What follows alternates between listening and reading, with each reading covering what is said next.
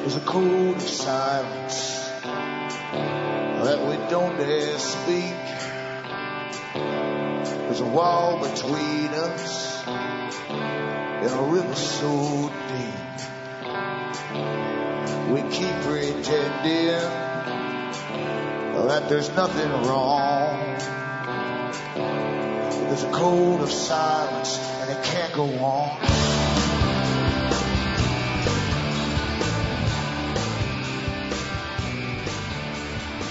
Hi folks, I'm Alan Watt. This is Cutting Through the Matrix on May the 23rd, 2013. There's always newcomers to the show, so I always ask them to look into cuttingthroughthematrix.com website to make good use of it, because there's lots of information in the archives section where I go through the history. Over quite a few years, in fact, I've been putting up these free audios for download, and I go through the history of the big system we're born into and how it truly is a system, very intelligent system, run by people, think tanks and so on, and foundations across the world. And the foundations themselves are owned by multi-billionaires, some of them trillionaires, in fact, and they basically run the way the world is run. They shape it, the whole direction of the future, because they and their offspring want to be in charge of it again for another generation, and so on into infinity. So help yourself to the website, as I say. Remember too that you are the people who keep me going along here, and I just take along sometimes. So if you want to keep me going along, I don't bring on advertisers as guests. I don't take money from companies or anything like that. So it's up to you to keep me going if you want to. And you can buy the books and discs at cuttingthroughthematrix.com. And I go through, in the books, I go through the art of chronology, very old art. It's actually up to its expert stage today, in this day and age, by all the psychology, neuroscience and so on. It's all involved in tricking the public in so many different ways that they're unaware of, to direct their minds, give them their opinions, and shape the future, of course. So as I say, you can buy those, and from the US to Canada, you can still use personal checks or international postal money orders, or you can send cash, or you can use PayPal. Across the world, Western Union, MoneyGram and PayPal. And straight nations are terribly welcome as we go through inflation, or quantitative easing, as I like to call it. Sounds better, doesn't it? And that's part of the whole trickery of managing the public. It's all to do with terminology. Even the so-called old terrorist groups of the communist system in the US during the 60s came up with these ideas of using terminology, and they give you the terms that you now use in many areas, in fact, as they change them to make them sound less harsh or judgmental for particular terms used on certain peoples or groups or whatever, everything else. And then you start to use their terms, and you don't realize you're actually deflating your own points of view and shifting the sands underneath your feet as you use their terms as far as your stance goes. And we're managed this way by so many experts, from advertising, marketing, as I say, neuroscience, psychology, behaviorism, and so on. So you've got to understand how it's done. You can't really use your mind if you're sitting in front of a television or even a radio all day long and letting other people fill your head with their thoughts. They're not your own thoughts. You gotta have time to yourself to digest stuff, accept stuff, or reject it, or simply delete it, or find out for yourself. And that takes peace and quiet. And very few folk today have any peace and quiet to themselves. In fact, they've been trained not to. A lot of people today have anxiety and even neurosis if a TV isn't on all day and night, even when they're sleeping. It's a sad state of affairs, but we've been trained to do this because these things are technically addictive. And as life gets more stressful and more fast-paced, more worries, more uncertainties, and that's how we're ruled, is through uncertainties. And then the government always say that you need us, the government, because we fix all your uncertainties for you as they create more and more and more, of course. That's a technique of control. And it makes you feel helpless. It's meant to. It's meant to teach you that you have no power whatsoever. That's the whole technique of government and all the crises they create. And again, it's abusers. Abusers tend to abuse their children, and the children, they're taught, groomed by these abusers, they turn to the abuser for help. And that's what the public do to governments. Back with more after this.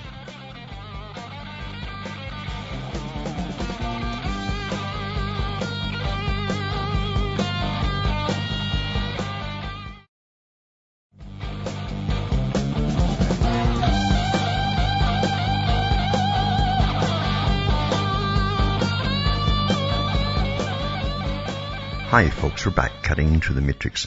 I've talked about politicians so much and I don't like talking about politicians because I don't really believe in them. Even in Middle Ages and before that, even in ancient Greece and Rome and so on, politicians were often looked upon with very little esteem at all because they generally tend to be crooks out for themselves. And so many studies have been done on psychopathy too, that you'll find an awful lot of psychopaths claw their way up into to get the money purse, or basically the honey pot, you might say, of the taxpayers. That's where the money is when you get up to the top in politics. That's why governments are lobbied constantly by big corporations too for their big jobs that they want to do, or have roads built or whatever. They want the public purse to do it for them. Then they're given it for a few pennies. And then of course they charge excessive rates to travel on them and so on. And that's how things really work. But it's the same with politicians, as they're shown the ropes how to get up there. And if you go through the histories, especially in Britain, they often publish the histories of some of the politicians who've, right after campaigns have been run, and you'll find that most of them have been bankrupt many times before, run up credit cards many, many times before, over excess or had them removed, etc., etc. That's because they want a lavish lifestyle, you see. And so they go into politics, and all you have to do in politics is to con the public, and that's a gift that psychopaths have. It comes naturally to them. They seem to be born with it, and they look straight at you and tell you any lie at all in the most pleasant possible way, and you'll believe it. They're very believable, and often they're very likable too, as they go through their nefarious little tricks. Anyway, it says here that the gilded lifestyle of the members of the European Parliament has been compared to the uncontrolled excesses of ancient Rome, after research showed their perks have not been dented despite biting austerity measures on the public. This is from Italian MEPs who enjoy free haircuts to Maltese ones who get 52 free gallons of petrol, which is gasoline, a month.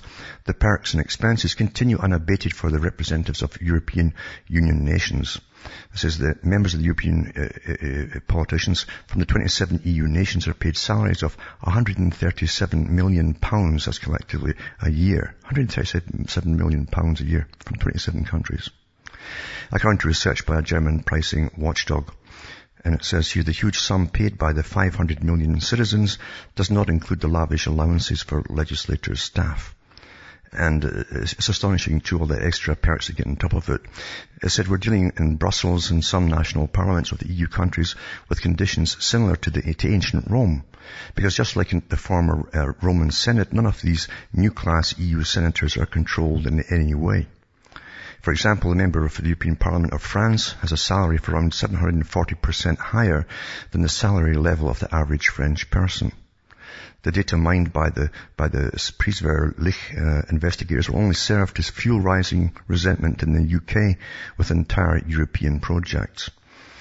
And it says an average monthly salary and other allowances of £15,239 is received by a member of the European Parliament, totaling over £182,826 per year. That's not a bad deal, is it? Plus two, remember, politicians in most countries, and how it came to this, I have no idea. They're all the same. Well, actually I do, because I know the Royal Institute of International Affairs said they spread democracy across the world. It's the same system of central banking and private hands and all the rest of it. But anyway, the thing is, they do, I think serve 4 or 5 years. I think it's 5 years now. Even your national government, they get a lifelong pension, full pension. And it's updated every year with the cost of living. As it goes up, that goes up automatically too. Full medical coverage, you name it, all these perks for working 5 years of their life, sitting on their, you know what. Anyway, it says here that an MEP salary adds a base fee and additional extras such as allowances, attendance fees, and travel expenses. In addition, the cost for offices and staff for the plenary members of the European Parliament make up an amount of up to £18,125 per month, or up to £217,507 annually. This means, said the survey, that the MEPs earn 878% more than the Mr. or Monsieur of the EU. The average EU wages, as listed by statisticians in Brussels, in £18,617 per annum. And it says the average working wage in the UK is £22,992 per year. MEPs earn around 200% more than the salary of Westminster members of Parliament. It's quite amazing because the whole thing's a farce, even the politicians, because, you see, the commission at the top makes all the rules and laws. And the Parliament's separate. And the parliamentarians are allowed to debate things and score brownie points as they put each other down for limelight and cameras. But they can't put forth bills for laws changes, and they can't stop laws from getting passed. So what's the point of having it? Gives the appearance of a democracy. That's what it's for. But it says here, British members of the European Parliament and all, with all their travelling and other expenses taken into consideration, cost the British taxpayer £914,600 a year in each 5-year legislative period. The sum would take the average wage earner in the UK 40 years to attain. A Bulgarian citizen, they found, would have to work for 108 years to earn as much as his Brussels representative does in this timescale. And it says, it can be said that in contrast to the assertions of both the European Parliament and the EU national parliaments, there's not much of actual transparency in the methods and inner structures of remuneration of the European parliamentarians. The extreme differences in pay structure between politicians and citizens are very serious. Well, no kidding, eh? There's at least as much need for discussion on this issue as on the EU's plan to cap the manager salaries of public companies. And I think it's no different than even your national governments or much. Everything is corrupt today, you know. And the reason they pay them so much too is to keep them quiet. So they'll keep little bits of gossip they get. There's really things that are really happening. The public wouldn't like. They keep it quiet. That's what they're paid off to do. Other stuff they're allowed to yap about and have their little tete-a-tetes about. But the fact is that they're paid well to keep their mouth shut. That's the bottom line. It's very simple, isn't it? And also, too, one bit of good news. It says, for decades, fluoride has been marketed and heralded as an essential for good dental hygiene and used in most toothpaste and mouthwashes. In addition, parents have been routinely encouraged to give their children cavity-fighting fluoride treatments when they visit the dentist. Beginning in the late 1940s, aided by mass industry lead lobbying campaigns, the government encouraged municipal water authorities to add fluoride to their community's drinking water. According to the Center for Disease Control, approximately 70% of the US population ingests fluoride through their community drinking water today, and they want this percentage to continue to climb. This is in stark contrast to other developed European nations where fluoride is rarely added to drinking water. Since Britain provides only about 10% of their population with fluoridated water. The experts and their governments told us fluoride would strengthen tooth enamel, help prevent tooth decay, and is of course perfectly safe. Community water fluoridation is an equitable, cost-effective and cost-saving method of delivering fluoride to most people, noted Dr. William Mass, Director of CDC's Division of Oral Health. But that was then and this is now. And a surprising reversal last month, EPA has announced that it intends to lower the maximum amount of fluoride in drinking water because of growing evidence supporting the chemical's possible deleterious effects to children's health. In 2006, the National Academy of Sciences report that found dental fluorosis caused by too much fluoride capable of putting children at risk of developing other dental problems during the breakdown of tooth enamel, discoloration and pitting. You can see in a lot of children's teeth, there's little white spots in amongst the enamel, and that's what it causes when it's too much fluoride. It goes through your bones too, the same way, makes them brittle. It says January's EPA recommendation reversal was made following a revised risk assessment and study that found 2 out of 5 adolescents had tooth streaking or spottiness and some pitting as a result of excessive fluoride. In addition, other studies have found excessive ingestion of fluoride capable of increasing the risk of brittle bones leading to fractures and debilitating bone abnormalities. So it's good too to understand a lot more on this because we can talk on it. The fact is, it's a poison. And even on the toothpaste, in some countries, they have warnings on the maximum amount allowed per day by their own medical authorities. And then you find it's in your drinking water and everything. And so you're taking way beyond the maximum level per day. Brushing your teeth once a day or twice a day is to the maximum level, and it's also in your drinking water. But it also goes for the brain as well, as we all know. And so many studies have been done about that too. And say brittle bones is definitely a factor in the whole thing as well.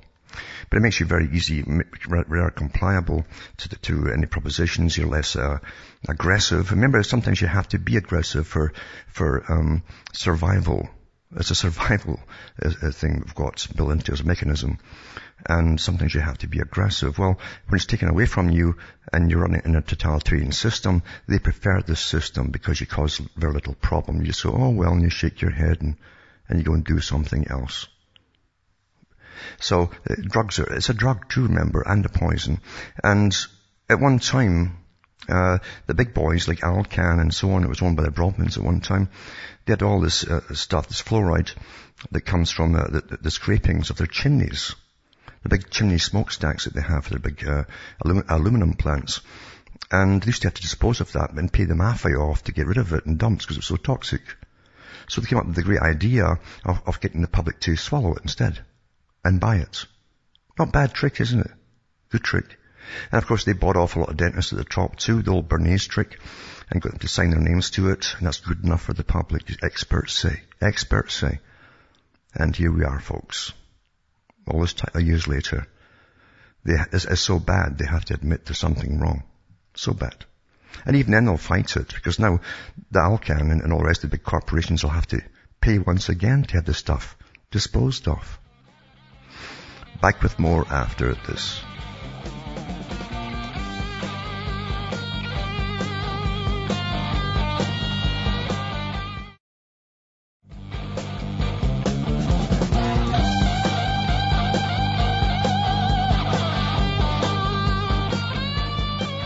Hi folks, we're back cutting through the matrix, and we hear lots of stories, of course, that like trivia to a lot of people. Eventually we get so much dished at us all the time of data, and sometimes we get something horrific, etc. Like yesterday, of course, you had the slaughtering in Woolwich in England with the two guys that basically made a public execution of a soldier that was off duty to protest the British involvement going over to Afghanistan and other countries, killing Muslims. That's what it was. It was a public execution.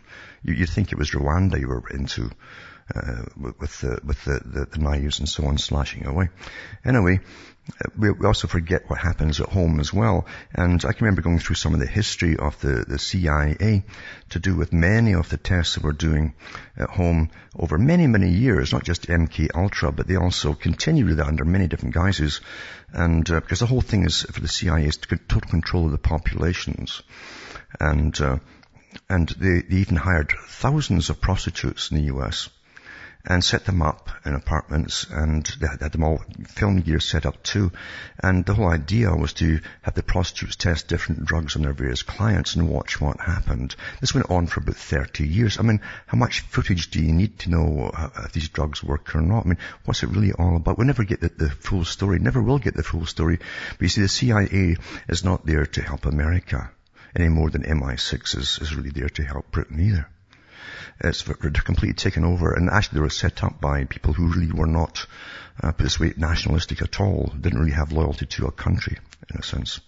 Anyway, the tests go on all the time.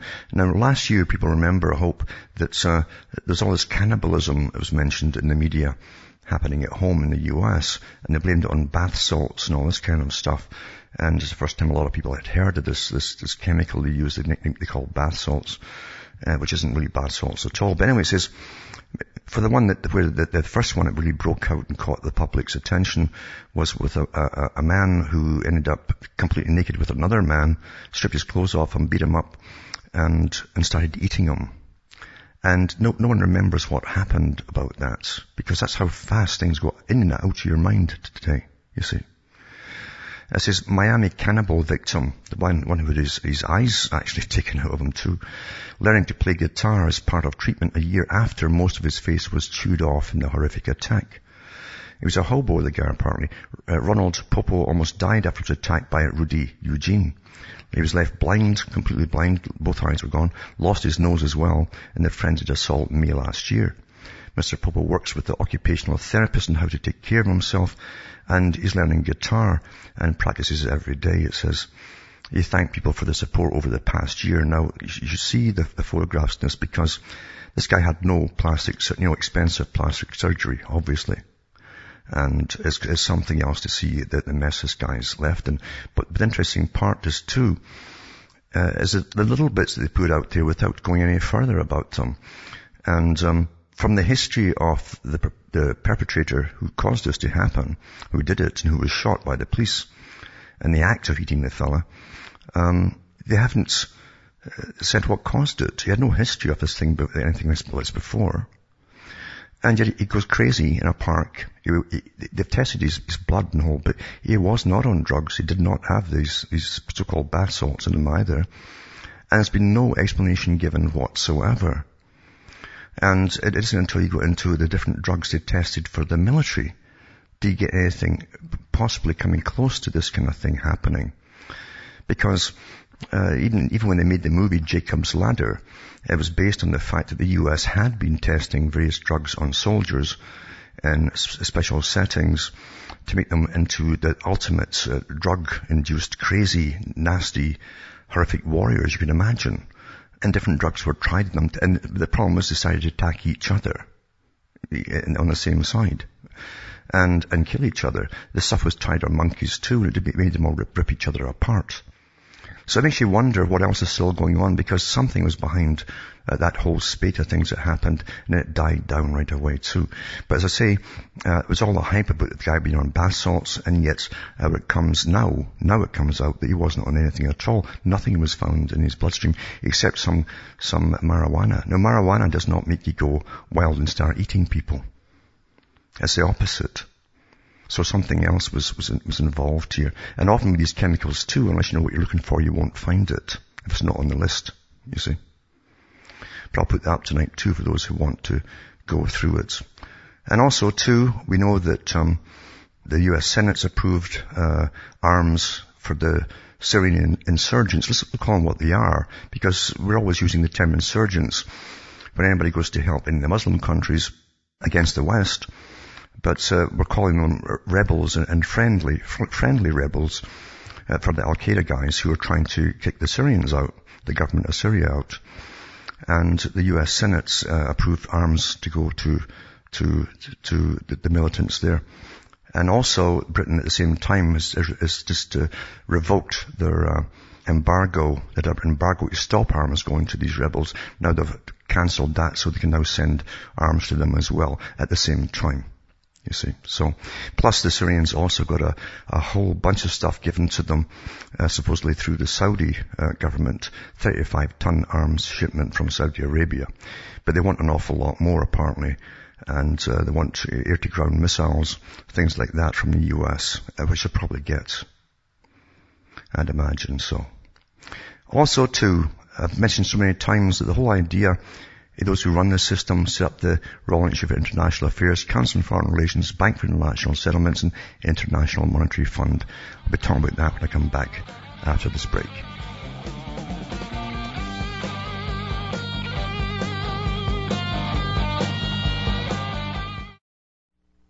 You're listening to the Republic Broadcasting Network, because you can handle the truth.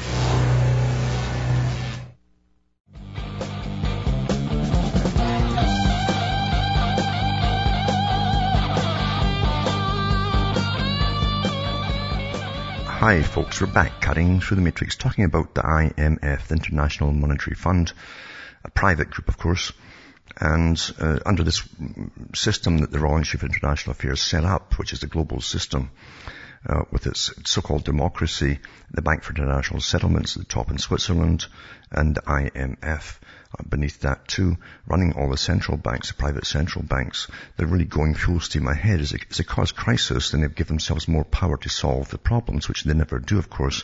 Whatever they do ends up with more bailouts and so on, more borrowing from private investors, again, all attached to the IMF. And then you're further in the hole, and this is a strategy to get total power over all the countries. That's what it is. But the IMF, it says, urges the UK to spend more to fund investment, it says.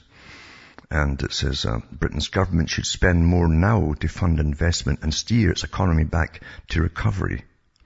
the International Monetary Fund said Wednesday, a call unlikely to be heeded by Chancellor George Osborne.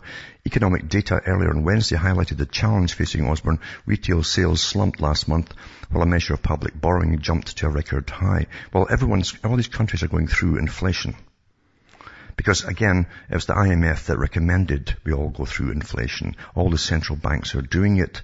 The US Treasury has said that the inflation has been set to increase for the next 10 years. This is the plan. And by the time they're finished, everything will cost you 2 to 3 times of what it cost when it started, because your dollar and your money is devalued. In Britain it's a pound and the euro. And that's how they're going to get out of the hole, supposedly. Anyway, it says in relief for the under-fire Conservative-led government, the IMF's annual report did not repeat an explicit call by the fund in April for Britain to consider slowing the pace of spending cuts aimed at reducing its hefty budget deficit. Now, it's still borrowing money from the private lenders in order to throw at all the other countries in Europe that are also failing. This is the agreement they all made when they joined this EU, this latest round of agreements they had. That when the IMF demands money from you, or the central bank, this new private central bank for the whole of Europe, demands money from any government, they're given up to 12 days to comply, no matter what the sum is. And then it's given, and so-called it's thrown into some country that's supposedly sinking. And that's why they're getting further and further in the hole, borrowing money to throw it to another country, to plug holes. What a great con this is. Beautiful con, really is. And it says Prime Minister David Cameron is under pressure from his own members of parliament over his policies in Europe and gay marriage. Well, that's a sideline to get you off of what's really happening. The whole crash system is happening with the economy. And it has had to quell speculation that his coalition might not last until the next election. It's all a pantomime. Politics is a front pantomime for the public. Even Benjamin Disraeli in his day said that the real powers behind the scenes are never seen by the public. There is a real power behind the scenes. These guys never end up in the papers. Their pictures are never in the papers, unless they're off in some luxurious, massive yacht somewhere. But they don't go into they don't play politics. Politics is just a show for the public. And it's been that for a long time. And that was also verified by the CFR's Professor Carol Quigley, who was the historian in the CFR and Royal Institute of International Affairs. He said that the Royal Institute of International Affairs, CFR, has picked presidents and prime ministers for over 60 years. That was back in the 60s. He said that. So about 100 years now, they've been picking the presidents and prime ministers. And the guys at the top of every party are members of this one private organization. Anyway, I'll put this link up tonight. And then it says here, relief for Osborne at last as the IMF spots signs of recovery and welcomes improvement in the economy. This is a day later. And so the IMF fund drops the call for slower deficit reduction, but inspectors urge the Chancellor to consider growth-enhancing initiatives, suggest bringing forward capital spending and cutting corporation tax. So they want to cut corporation tax to the big international corporations again. You see, they're hardly paying anything at all. And what it says in this article is that to make up the money that you're going to lose from the corporations, just vastly increase the cost of home ownership taxes. Just put the home ownership taxes out of sight. Well, that'll wipe out the middle class. See, the plan under Agenda 21, remember, is no private property, except in the hands of housing corporations. And that's all private investors who own, streets and streets across the main cities, and apartments and so on. That's the agenda, folks. This is how they get to their agendas. It's quite simple. He also wants to increase the value-added tax. The value-added tax is pretty well across the board on everything you purchase. Some countries it's about 28% on top of the price advertised, whatever it happens to be. And this is the system they want to foist upon the whole world. And once the US and Canada and some other countries from Latin America are members of this transatlantic partnership deal, then we'll all be throwing money at them too, as they throw money supposedly at countries that are floundering and going bankrupt. So then we're all in the hole then. You say, what a great con. And then of course once we're all broke totally, they'll give us a new solution for a new system, a new economy, a new currency, etc., etc. Yep, that's how it's going to work, folks. Also, too, it says that IMF's Chopra wants the ESM to refinance Ireland bank debts too. They've been really hammered in Ireland with the chronology. And of course their politicians are as corrupt as every other countries, unfortunately. And they've all sold out to these big banks. And also the G8, of course, has been held in Ireland. And it says the Irish police will get powers to block mobile phone signals for the G8 summit in Fermanagh. It says, and new laws in the Republic of Ireland are being rushed in ahead of the G8 summit to allow the Gardaí, that's the police, to order telecom companies to shut down or shut off signals to prevent terrorists using mobile phones to detonate bombs. So the Irish Justice Minister, Alan Shatter, is bringing in the legislature ahead of the G8 summit of world leaders in Fermanagh next month. He said it was possible a terrorist group would use the G8 as a chance to garner publicity for themselves by setting off a bomb. Actually, it'll also stop the reporters from reporting on all the expensive, lavish prostitutes and that are laid on for them. You know, male and female of different ages as well, by the way. They have them every time they have these meetings. Costs a bomb, literally. But anyway, this is their excuse for it anyway, that they're going to cut down and stop any possible terrorism. Why would they even have it there? Why would they have it somewhere else? Ireland's broke as it is. And it's going to cost them a hell of a lot of money to try and even put this on. And it says, coalition sources indicated the Gardaí have gone down this route before in limited circumstances, but Mr. Shatter will put the process on a legislative footing, setting out clear guidelines where senior Gardaí can make their request and obliging the mobile phone providers to abide by the order. So now they can just simply order the ISP companies to just shut down all conversations. Mind you, the cops in Britain and across Europe too are on a special system with their own intercoms, by the way. A very powerful system, too, different frequency. And so they'll be okay, you understand. In fact, a cop in Britain can technically talk to a guy over in Spain or France. An ordinary cop with the system that he's on. Also causes cancer, by the way, even worse than the regular cell phone. Anyway, it says 8 world leaders will jet in for the summit, including President Barack Obama, German Chancellor Angela Merkel, and the British Prime Minister David Cameron. So the summit created a real necessity for legislation to give the Irish government the power to ask phone companies to cut or limit signals. They've also got, mind you, drones that can fly over and cut the whole lot out too. That was in the paper last year. And also too, the costs just for the police alone in Ireland here, the company that's bankrupt. G8 summit police costs about £50 million for this meeting. The taxpayers are going to fork out £50 million just for the policing. That's not the hotels, the prostitutes and all the rest of it, and all the medical exams they've got to have first before they present them to these, special people that fly in. And so it says policing and security costs for the G8 conference in Fermanagh next month, running at an estimated £50 million. All security chiefs in London and Belfast prepare for the summit at Loch Earn near Enniskillen. The body in charge of the finances said that the PSNI had been told it must obtain a written guarantee that any expenditure can be recouped. God knows how. So I'll put this up tonight too, but this is the sort of cost of this thing, and that's cheap compared to the big G20 they had in Canada. That was in the billions, And I don't think we've ever been told the complete cost of it.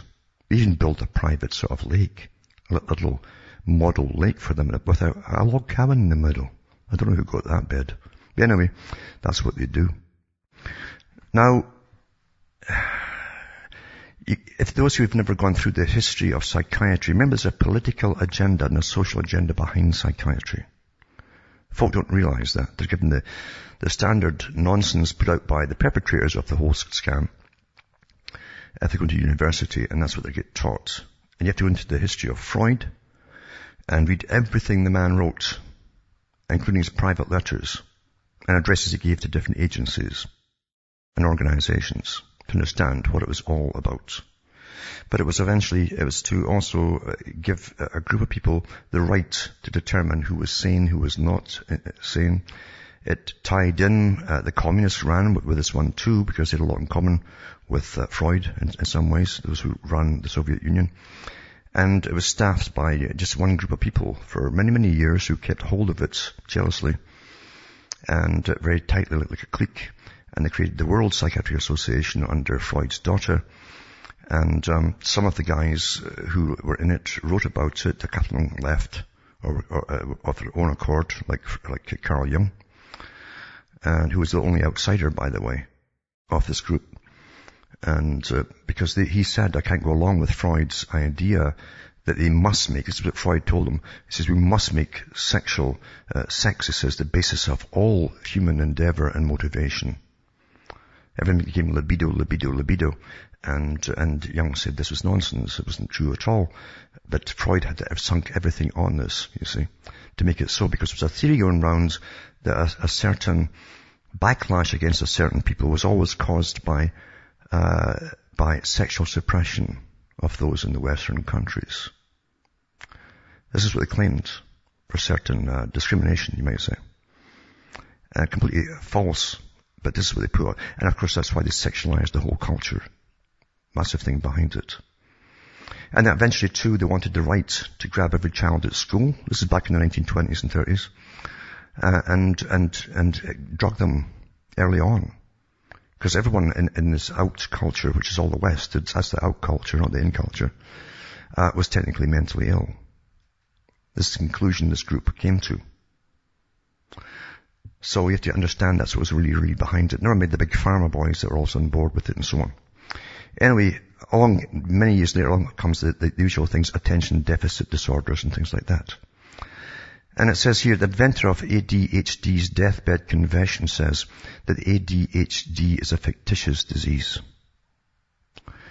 It says, fortunately, the Swiss National Advisory Commission on Biomedical Ethics, called NEK, President Ottfield Hoff, critically commented on the use of the ADHD drug Ritalin, as speed-based amphetamine, in its opinion of 22nd November 2011, titled Human Enhancement by Means of Pharmacological Agents.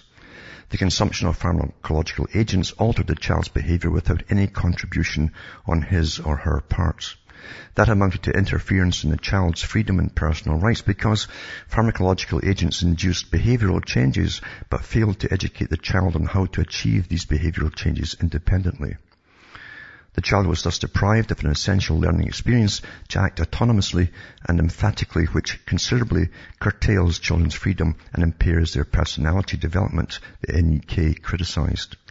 The alarmed critics of the Ritalin disaster are now getting support from an entirely different side. The German Weekly Der Spiegel quoted on its cover story 2nd February 2012 the US-American psychiatrist Leon Eisenberg, born in 1922 as a son of Russian Jewish immigrants, who was the scientific father of ADHD. He invented it, and who said at the age of 87, 7 months before his death, in his last interview, he said, ADHD is a prime example of a fictitious disease. Since 1960, however, some 40 years later, Leon Eisenberg's disease haunted the diagnostic and statistical manuals versus hyperkinetic reaction of childhood, now called ADHD, and the use of ADHD medications in Germany rose in only 18 years from 34 kg, it says, in 1993 to a record of no less than 1,760 in 2011, which is a 51-fold increase in sales. That's kilograms of medication. What a great thing is to come out with a con, they're all sick. Well, here, they're all hyperactive, so let's give them speed, amphetamine, which makes anybody hyperactive. The theory being that this will actually make them go the opposite way. Boy, this is a belief system for you, eh? So it says a 51-fold increase in sales on this amphetamine. In the US states, every 10th boy amongst 10-year-olds already swallows an ADHD medication on a daily basis with an increasing tendency. And it says, when it comes to the proven repertoire of Edward Bernays, the guy, a Greek chronologist, Edward Bernays, the father of propaganda, to sell the First World War to his people with the help of his uncle's psychoanalysis and to distort science and the faith in science to increase profits of the industry, what about investigating on whose behalf the scientific father of ADHD conducted science? His career was remarkably steep, and his fictitious disease led to the best sales increases.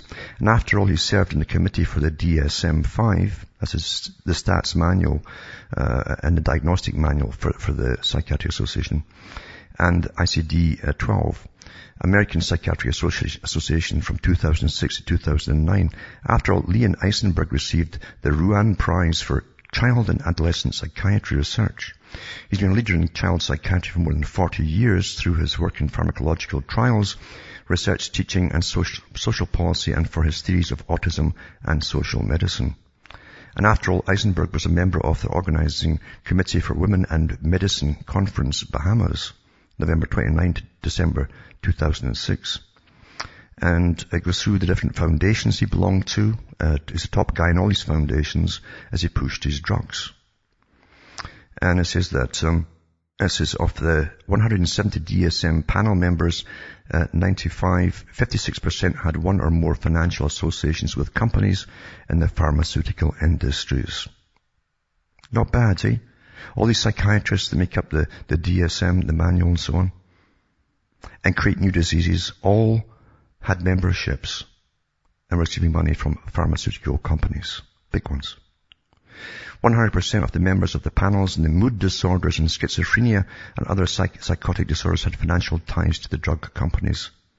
The connections are especially strong in those diagnostic areas where drugs are the first line of treatment for mental disorders. Quite something, eh? Come up with an idea, a fictitious disease, and the money flows in. Back with more after this.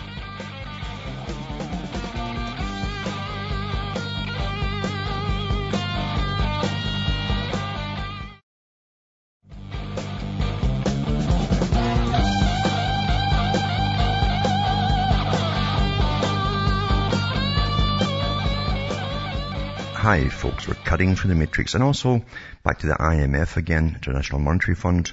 The chief, Christine Lagarde, it says, is to face questions over $520 million payoff. They're all crooks, you see, but she'll get off with it. They've got to keep their reputation, understand, or we have no confidence in them. That's what they always tell you. So the International Monetary Fund chief, Christine Lagarde, is facing questions at a special Paris court Thursday over her role in the €400 million, which is $520 million payoff to a controversial businessman when she was France's finance minister. The court hearing threatens to sully the reputations of both Lagarde and France. The payment was made to well-connected entrepreneur Bernard Tapie as part of a private arbitration process to settle a dispute with state-owned bank Credit Lyonnais over the botched sale of Adidas company in the 1990s. It is seen by many in France as an example of the cozy relationship between big money and big power in France. She earned Lagarde earned praise for her negotiating skills as managing director of the IMF through Europe's debt crisis and is seen as a trailblazer for women leaders. Her decision to let the Adidas dispute go to private arbitration rather than settled in the courts has drawn criticism, and French lawmakers asked the magistrates to investigate. So it says, a press briefing Thursday in Washington, IMF spokesman Jerry Rice said it's an executive board at Lagarde's request. It said had already waived her diplomatic immunity to the extent necessary to enable her to appear before French authorities in the case. Anyway, she was real pally with this guy, you see, and she ruled in his favour. And this all comes down to, it's an awful lot of cash, certainly, he was awarded. And that's how things work at the top. You know, you scratch my back and et cetera, and things like that. Goes on all the time. And also, this article here, it's often, you know, I think those guys in the FBI and any agency at all, if some big story breaks and there's a lot of limelight on anything, it's dangerous for them. Because some of the agents who investigated and caught Sarnaff in the Boston bombings, 2 FBI agents just fell out of a helicopter. They fell out of a helicopter and died. Kind of dangerous work that, eh? In a training exercise, supposedly. So it says 2 members of the FBI's elite counter-terrorism unit died Friday when practicing how to quickly drop from a helicopter. Well, they got the latter part right. They dropped awfully quickly, I can tell you that. To a ship using a rope. The FBI announced Monday in a statement. They call it abseiling, as you abseil down the rope. The statement gave few details regarding the deaths of Special Agents Christopher Lorick and Stephen Shaw. Others say that the helicopter encountered unspecified difficulties and the agents fell a significant distance. God, it's kind of, as I say, it was like the Kennedy assassination. All the witnesses that they got at the time, they all ended up just dying. One after another. All natural causes, though, mind you. And it led folk to wonder if most of them even existed. This is what happens, you see, when you're left with so much mysticism at the end of things. Doesn't it? Anyway, so the official blamed bad weather for the incident and said the agents, members of the FBI's hostage rescue team based in Quantico, fell into the water. The official said he believed the agents died as a result of the impact rather than drowning. It must have been from an awful height to die with the impact of hitting the water. Glenn McBride, spokesman for the State Medical Examiner's Office, said it could be months before his staff can release a final cause and manner of death for the two agents. So, yeah, that can be dangerous indeed, eh? Yep. Anyway, from Hamish myself from Ontario, Canada, it's good night to me. God or your gods go with you.